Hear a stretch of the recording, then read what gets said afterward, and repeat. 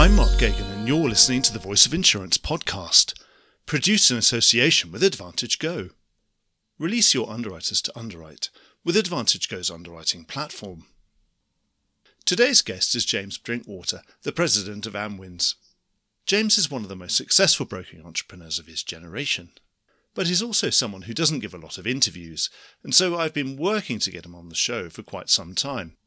I'm really glad I finally did, because this is a really lively and fast-paced interview with someone right at the top of our industry and at a fascinating time in the marketplace. A massive wholesale broking business like Amwins gets to see where all the stress points are in the market far sooner than anyone else, and here we identify these and point to the most likely solutions. But it's in our broader conversation that I think we learn the most about this leading wholesaler and its global strategy. Transforming from being the largest US wholesaler to becoming a dominant global player will require a clear strategy and a lot of time.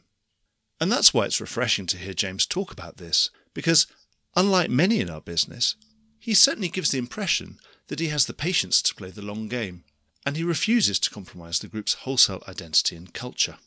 Also, as a Londoner, it's heartening to hear that the group's London operations are set to play a key role in its global expansion.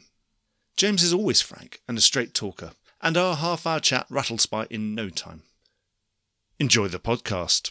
James, welcome to the Voice of Insurance. Thanks, Mark. I'm delighted to be here. I've been trying to reel you in for well over a year now, and it's so good to get you on the show. So, you're over here in London. What's the market like?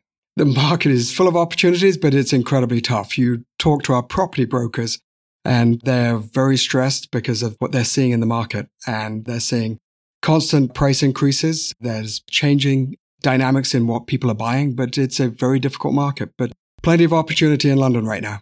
It's funny that also it's probably been one of the longest. My experience of the markets over many years, and yours I'm sure, would be that the harder markets are always shorter than softer markets. And it's sort of death by 1,000 cuts in soft, and then hard tends to be pretty hard. Then it calms down, hard for a year, and then starts slowly cutting again. Well, I think this market is very different from the markets we've seen in the past. The past hard markets have been driven by single events or multiple storms in a given year, but this hard market is driven by a number of different factors. Obviously, the fact that we've had 5 1-in-100-year events in the past 6 years has put a lot of pressure on the property market.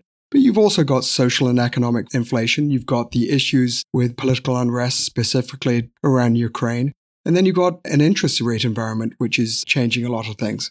Yeah, so those property brokers, they've probably not had a prolonged hard market for this length probably in any of their careers. And that's now we're talking to people with quite a lot of grey hair, I would have thought. I don't know about you. Yeah, I don't think they have. And I don't think it's going to be a market that is going to change anytime soon. If you look at the treaty reinsurers in the marketplace today, they're predicting that the market is going to stay firm for a while longer. So it's going to be a challenge, but it's one of those things that is going to provide us with opportunities to serve our clients and take care of their needs. It was clear that the reinsurance market was going to reset at 1/1/2023. It was clearing up all the stories around that. And I suppose the last question mark in my mind was, what's happened to Ajit Jain and Berkshire Hathaway? Usually there would be the market that would come out to play at this time in the market when the market's absolutely resetting. It's very clear that they're going to get the sort of pricing they want. And there was a bit of an absence, of course, because often with Berkshire, there's not a huge amount of information available. And then you get the information points. And we've just recently had the annual shareholders meeting, of course. And there was Ajit with the biggest smile I've ever seen. And I suppose it's sort of the smile is directly proportional to the hardness of the reinsurance market and therefore the property market. Does it seem to be clear then for me to infer from what you've just said that reinsurance market hardening, obviously we'd had a hardening property market before, then the reinsurers got in on the act. And now that's given another new wave back into insurance, and insurance is able to carry those new prices and is selling those new prices into the market. Well, I think there's a number of different things. Obviously, clients are reeling from the price changes. They've had 21 quarters of price increases. And so it's been a long, protracted hard market. And I think people are starting to look at it and say that they've got to buy product in a different fashion. But I think the other thing that we're seeing is there's no new capital coming into this marketplace. And in the years gone by, we've seen new capital come into the marketplace, which has allowed the market to soften or even level out a little bit. But we haven't seen any new capital come in. This has been a little bit, hasn't it? But it's been very marginal and very differentiated to the sort of players very top performing players that would expect to get capital whenever they wanted to. But it's not been destabilizing capital in any sense, and certainly no new startup capital. In terms of that dynamic, what happened to the reinsurers in the preceding couple of years was that they were squeezed, that their retro got more expensive, and that they sort of suffered that. Is there any sense that insurers are starting to absorb some of the higher reinsurance costs themselves and not pass it on to the insurance market because the insurance market can't bear anymore after 20 successive quarters? Everybody's telling us that the insurers are taking higher retentions, but I've not seen them change their strategy. They're just trying to sort of push for more rate. They're changing terms and conditions, and it's being pushed down to the buyer. And obviously, from your perspective, as Amwins being a great wholesale surplus, excess and surplus lines broker, presumably this is just feeding more demand. You're not seeing demand tailing off in any way, that there's more distress, more clients needing more solutions or thinking of changing the way they do things. Yeah, specifically on the property side, that's what we're seeing. But there are other areas of the business which are softening. We've seen softening in rates for D&O, public company D&O and cyber. But it's a very different marketplace than we've seen in the past. There's been a secular change rather than just a cyclical change. And I think as an industry, we spend way too much time trying to predict where the market's going. This is the market we're in. We've got to live with it. We've got to do the best we can. I know that we've got the men and women that are working on our clients' business every single day that have the capability and capacity to do it. And so it is a market of opportunity, but it's one where we are certainly seeing a great deal of stress within our broker ranks.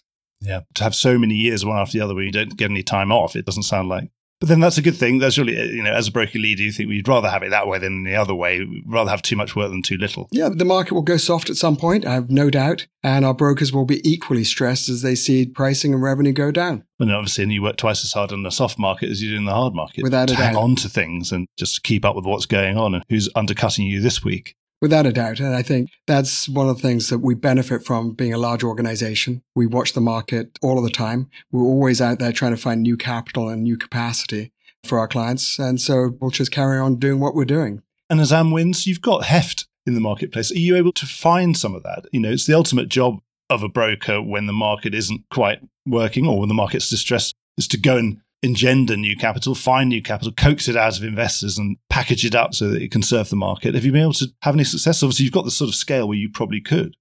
Sorry to interrupt in mid-flow, but this is just a reminder that you could be advertising right here, right now, and getting your message directly into the ear of key decision makers in the insurance industry. And you'll be doing it while they're absolutely in listening mode. The Voice of Insurance has just run through 300,000 downloads. If each of those had a 60-second ad in them, that would make 83 hours of talking to the industry for a fraction of the cost of alternative media. The podcast is the medium of the future, and so is audio advertising. Contact me on mark@thevoiceofinsurance.com, and I'll do everything I can to get you started. Yeah, I would use the word scale rather than heft. Heft gives the impression well, that it sounds like you're a bully, but exactly, I didn't mean that. We're not. We've got scale. We've got people in lots of different geographies trying to find new capacity. And we have that ability. And I think you've seen that certainly in London, and we've seen that in the US where we've been building more products and capabilities for our clients. And how's that coming to market? Is it MGA's most likely channel, or what sort of channels? We've seen dramatic growth in our MGA side. We've got about $4.5 billion worth of premium volume through our delegated authority. And we continue to grow that space, and we'll continue to focus on that. I think there's a lot of opportunity in that area specifically because we've built data technology. We've got underwriting expertise. We recently hired Mark Benaki to be our chief underwriting officer, who's helped us in this space. This has all been recognized by the mere fact that we got the PA1 from AM Best, which we were very excited about. And this is that new classification they've got for delegated authority. Rating of MGAs, correct? Yes. And you're probably the first person to have it. We were the first. So that's the equivalent of sort of AAA in that space? Absolutely. Oh, fantastic. Well, it's good. So you have to be so much more sophisticated these days. So now with $4.5 billion of premium, you can tell all the paper providers backing that. These days, you can tell them almost where every last cent has come from. Look, I hope that we can. And I think that we've demonstrated that. Markets look at us differently. I would hope that they look at us differently because of the tools that we've built over a long period of time. One of the things which I always find interesting is this description that the E&S world has just blossomed. We've been working at this very hard for a long time, and we've been building the platform, we're building our tools, we've been building our capabilities. I suppose it's easier to scale something once you've built all the routes and the channels and all the back office part of it. Then it's much easier to scale, and then it suddenly looks like it's growing really, really fast. And then that often in insurance, that worries people. But I suppose what you're saying is that you've built that infrastructure over a long period. We have. Early on, Steve DiCarlo, our first CEO, said it's all about time and money. And when he said that, we had no money, but we had plenty of time. That's really good. It's interesting what you were saying about this being a secular change. And that's always something in the back of my mind. In a cyclical industry, every time something changes, there's always a part in the back of your mind saying, oh, this is going to change back when the market changes. But you're saying, no, that's not true. I don't think it's going to change back. It's not going to just sort of flip back to the way it was. There's certain classes of business and certain industries which will remain in the E&S world and remain in London. And I think that oftentimes clients recognize the jobs that their brokers have done in times like this. And hopefully we'll see those clients reward us by being loyal and staying with us. But I don't think you're going to see New York City construction business and transportation business and cat property go back into the admitted market to the extent that it ever was in that marketplace. Yes, it's interesting. I remember Steve spoke at a conference that I organized 7 or 8 yeyears ago, and we were talking about the distribution chain and how to the outside it might look a bit convoluted if it's going from a retail broker to a wholesale broker through an MGA through something else. And he listed a very improbable example of about 7 people in this chain. And then he asked the audience, well, why do you think it happens that way? It was a rhetorical question. He answered himself and said, it's because it's better that way. Yeah. And it was very hard to answer that. So of course it was. And the people that we've got who work for us have built relationships both with the clients and the carriers and have been able to deliver solutions for them. So they might come, if I'm putting words in your mouth, they might come because the admitted market stopped doing it. But they hopefully will stay because they're getting a superior product, a more specific and bespoke product that is better and also better service. I hope so. One of the things which is interesting about insurance is sometimes we never learn from some of these events. And just what you've learned is good service. You've got to invest in service. You've got to invest in people. You've got to invest in technology. You've got to invest in service. We've got to make sure that we are doing things for our clients that they can either not do for themselves or they don't want to do for themselves. Yeah, and in terms of that, you were saying it's not my job to predict the market. But I suppose partly your level of senior management in a large organization, you do have to have a view of the market, of where it's going, because you have to also prepare yourself to hire X many more people or not hire because you don't think the market's got great prospects for next year. So you have to look a little bit into the future. Sort of how optimistic are you at the moment in terms of, presumably, are you still bringing on more people or trying to get the same number of people to do more, be more efficient, whatever? Let's put it this way. We've worked in a softer market for a lot longer than we've worked in a hard market. And so we are always looking at the future and we're trying to be thoughtful and deliberate about our hiring strategy, our training and development strategy. And yes, we've had to hire a lot of people, which is great. It gives the company scale and it gives us capabilities that I don't think we had 5 years ago. And of course, you don't want to hire a load of people and then have to lay them off just as soon as the market softens. Absolutely. And that's just not our style. Amwins would never do that.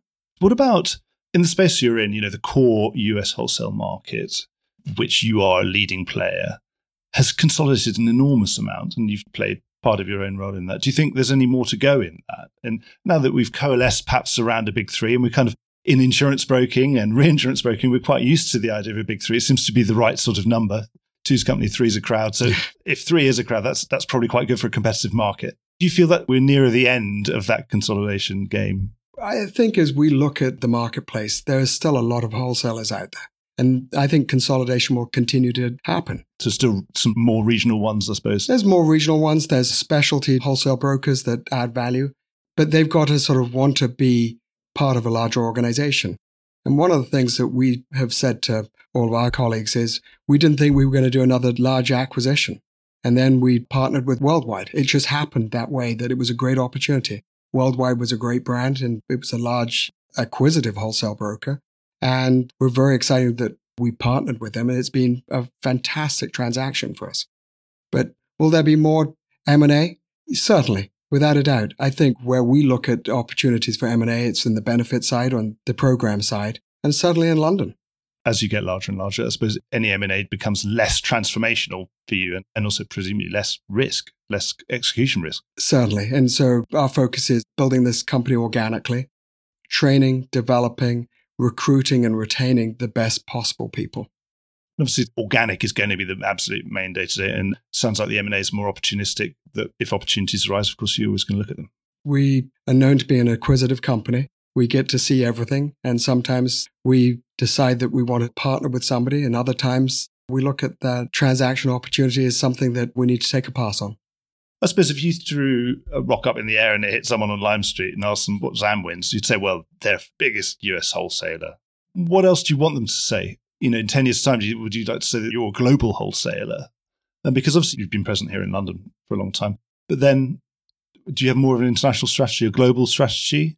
Yeah, we have a global strategy, certainly, but we're not going to plant flags in different places just because we want to have a flag in that country.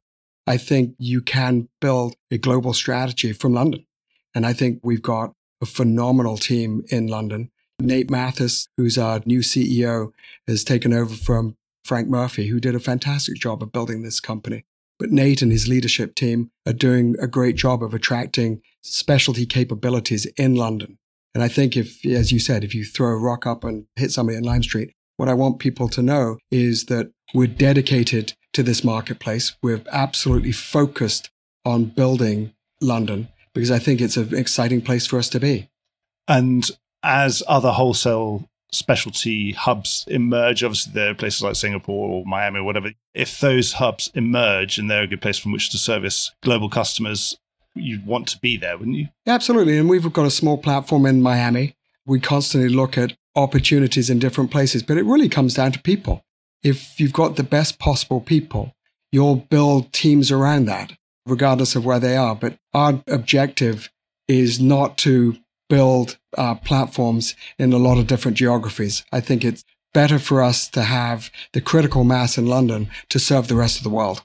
So you'd have brokers in London traveling around to different parts of the world and servicing those retail broking clients and customers from London, more likely than being nearby in the same city as them or in the same country as them. Absolutely. It helps us build our culture. It helps build collaboration. It's easier for us to train and develop new talent than having lots of little regional offices in different places.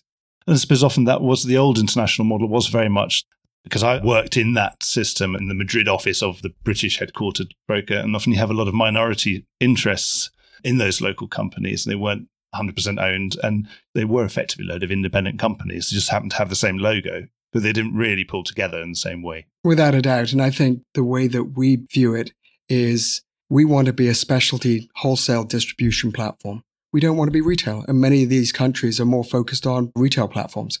Because there are a lot of markets where the wholesale function really hasn't developed in the same way. I'm sure it'll get there at some point, but it doesn't seem to be structured that way. That's correct. There was some news recently of a sale of Latin American operation in Brazil. Yes. Can you talk us through that? What's behind that? Was it not wholesale enough? We like that leadership team. They're great people. We were in partnership with them. They were a platform that we picked up during the Colmont transaction. But we respected the leadership team in Brazil, and they wanted to be part of a large retail platform. And we would never be a large retail platform. So we respected their wishes, and they went out and found a new partner. I'm sure that we'll continue to do business with them. I'm sure that we'll continue to be close friends with them because they were great partners and we wish them well. Good. So there's nothing strategic in that. So you're still going to very much focus on Latin America and on the Brazilian market. Absolutely. And we'll have people calling on them and other brokers in the Brazilian market. I would like to talk generally about the market as a broker who is operating often in the more distressed ends of markets or the ultra specialist ends of market. Obviously, at the moment, when there is distress, then wholesale brokers are always going to see that distress first. Is the market actually clearing and functioning for its ultimate clients at the moment in general? Are needs being left unmet, or at the right price, the right structure, can you always get what the client actually needs, even though they may not be very happy? I think that's a good way of looking at it, Mark. I think we can get solutions, but oftentimes those solutions are not what the client wants.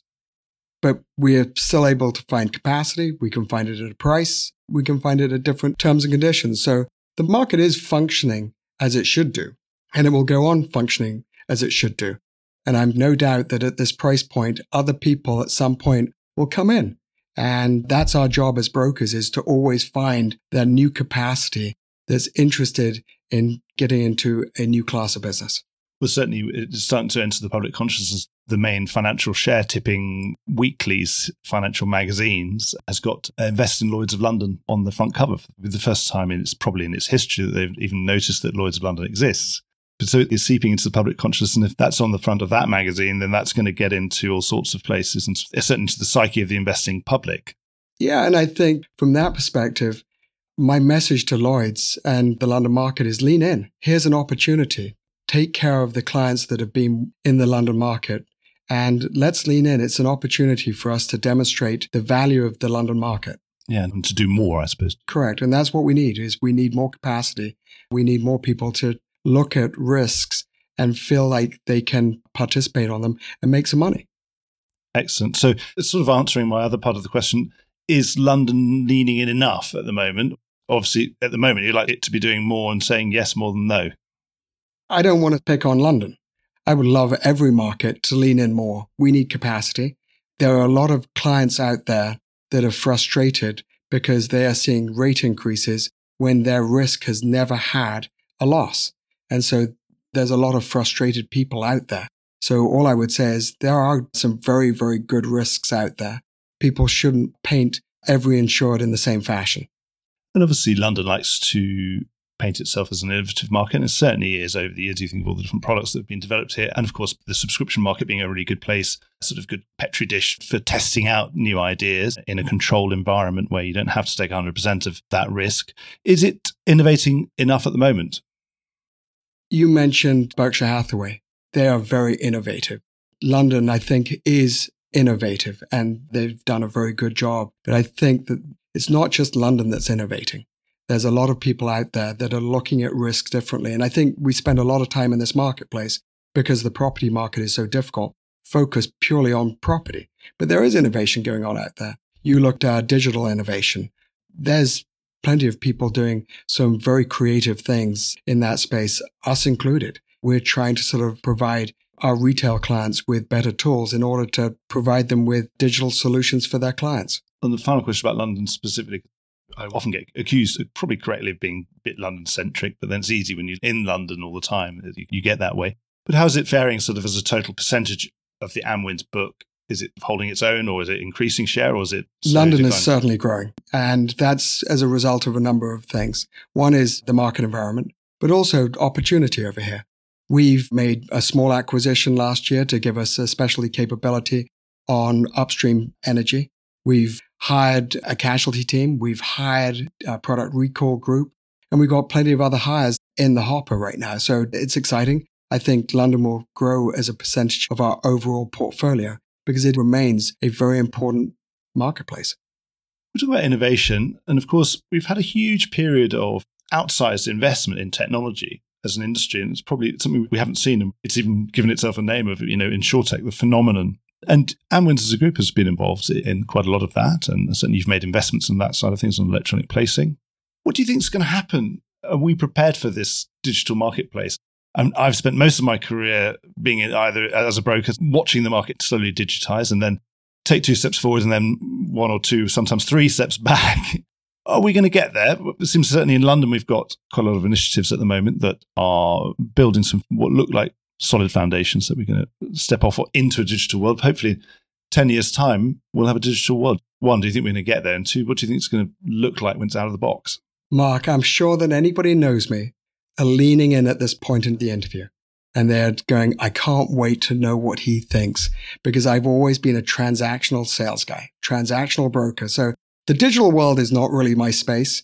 But one of the things that we've seen is there's been an evolution over the past 20 years. And we've been lucky enough to have the leadership within Amwins that has really sort of thought about this and made investments in this space. Our technology, our data and analytics, I think is better than anybody in our space. We've got terrific data on our entire portfolio. We just modeled $5.5 billion worth of property portfolio. It gives us a competitive advantage. And so to talk about this space, we're leaning in digital sales. we are leaning in with data and analytics because I think it is going to be a differentiator. Where does it go from here? I think that there are certain products that can be sold in a digital environment, the simpler, easier products. But there's certainly a lot of products which are a lot more complex that need bodies, they need people, they need expertise. And it's not easy to do that in a digital environment. So what's it going to look like in 20 years' time? Good heavens, I have no idea. But I can tell you that we're making investments. We watch the insurtechs make their investments, lose their shirts, and another one pops up somewhere else. We've been very deliberate in our strategy around what are we doing in data and analytics and digital sales, and we will continue to. And I think that our clients are looking to us for better sales tools. They're looking for better benchmarking tools. They're looking for better analytics on their own books of business. And I think that that's going to be something which is going to be important for every wholesale broker, regardless of their location, to deliver to their clients. I like that you're coming from this more from a practical point of view, more, somebody who's a transactional person. And I suppose you're not worried about what the grand vision is. You're just going to say, well, let's digitize the things we can digitize that are in front of us and that are easy to digitize. And then when we've done that, then our digital capabilities will be so great that at some point we'll be able to digitize more things that are more complicated. So that seems to be you're more of a sort of practical, let's just get on with the things we can do right now. Exactly. And it's very exciting to watch the progress that we've made. It's been thoughtful. It's been collaborative with our partners, our market partners. And I think that they are recognizing that we've got scale and capabilities in distribution, which will allow that product to be sold to the 18,000 retail brokers that we do business with in the United States. So something that they can really plug in almost instantaneously to get something that is then a specialty product or that is fully digital, and they can simply plug in as a retail broker into that network, and then they can sell that to their own network and keep it simple. Yeah. A retail broker's responsibility is to take care of the insured. Our responsibility is to find product and solution for them to deliver to their insured. We will never be in the retail market. That's not what we want to be. We've got enormous respect for our retail clients. We don't want to compete against them, but we will be bringing them differentiated tools so that we can help them deliver unique solutions to their clients. So as you're digitizing, for example, you mentioned about you're able to model your whole property book. Is that sort of thing where you might be able to get capacity across that whole portfolio because you have really got a handle on it in the way that you could go straight to a reinsurer and say, why don't you provide support across this book? It gives us great optics into our business. And there's going to be strategies and solutions that we're going to derive from the data that we've got. But it's not just property. We're on this journey of looking at our entire portfolio. Today, we've got property. Tomorrow, we'll have professional liability. We'll have our trucking portfolio. We'll have our construction portfolio. And this is an ongoing process. And we will be able to provide our markets and our retailers with a lot more granular information. And a lot more insights. Correct. So again, it's the sort of thing where we see things like facilitization. Presumably, it only becomes possible once you've really got a handle of what there is in there in the portfolio. And then again, you wouldn't rule that out. Yes, and we've got some very bright minds looking at it and trying to sort of figure out where there are opportunities. And there's plenty of opportunities for us. Ideally, we can build some programs. Ideally, we can find some unique solutions for some underserved clients. One last thing I wanted to ask about was talent. We've sort of touched on it earlier. I interviewed too many people who'd say, we're not doing enough about it. Yeah. What are you doing about it in terms of growing your own? Stealing other people's talent is all very well. It's great. Obviously, you can take them because if you make a more attractive business, that's fine that you're a more attractive place to work and you have a better future than where they're currently. That's absolutely fair in a competitive market, absolutely the right thing. But obviously, it's a lot of a great long-term strategy if you keep taking employees from somewhere else and then they keep taking them back from you. Yeah. We should all be growing more. So what are you doing on that front in terms of growing the market's talent pool? Our talent, I think, is unrivaled. I think we've got the best people in the industry. And I think it comes down to three things. It's people with regards to recruiting, it's retention, and it's training and development. And talent decides where they want to work. And so we constantly are talking to people that want to be part of our platform. And so we will be actively recruiting people. We have always grown the business by actively recruiting people. Retention. We've got to make sure that this is the best place for them to work, providing them with unique tools, access to retail clients, access to markets, access to the marketplace. And so that's going to be absolutely critical to our future, is making sure that we retain the best talent. There's no point in recruiting people and training people if they're just going to leave you. The other part of it is training and development. Yesterday, I met with our new training class in London. And last week, we had a training class of young people in Denver. So we're actively trying to train and develop the future talent of this company. I think the keystone for the future of Amwins is going to be building our own talent. This is an unbelievable opportunity for people to come into our business. This is a great industry, and we've got to take advantage of that and attract more talent. And I see the talent that we're attracting is better than I've ever seen before. And it's more diverse, isn't it? We have to have people with all sorts of skills that perhaps they wouldn't have needed before. Absolutely. And I think we're highly focused on making sure that we've got a diverse workforce. And so it is very exciting. And I think it's going to allow us to build a company that will be around for the next 150 years. Wow. Well, I hope we're both here to have that 150-year anniversary podcast, but I somehow doubt that the actuaries would agree with us. James, I've really enjoyed our brief chat. It's been absolutely fantastic to see you over here in London with a big smile on your face, and more power to your elbow. And we could book another visit and another visit to the microphone at some point in the future. I would look forward to it. Thanks, Mark. Thanks for your time. Thanks very much. Well, I hope you enjoyed today's episode. If you did, don't forget to subscribe or leave a like or a review or recommendation on whatever podcast platform you used to access this program. These really help get the word out. Before we go, just a quick reminder that advertising slots are available here and in other places in the Voice of Insurance podcasts. Podcasting is the fastest growing medium and attracts a high quality audience of key decision makers. It's also an intimate medium where you, the listener, are right in the room with me and the interview subjects. Needless to say, that means it's a great way of getting your message out directly to an audience because you know you've got their full attention. It's also very cost effective. So get in touch with Mark at thevoiceofinsurance.com to find out how you could be speaking directly to the industry. The Voice of Insurance is produced in association with Advantage Go. Release your underwriters to underwrite with Advantage Go's underwriting platform. Voice of Insurance is produced by me, Mark Gagan. Music was written by Anna Gagan and produced by Carlos Gagan. Check out more podcasts and written comment pieces at www.thevoiceofinsurance.com.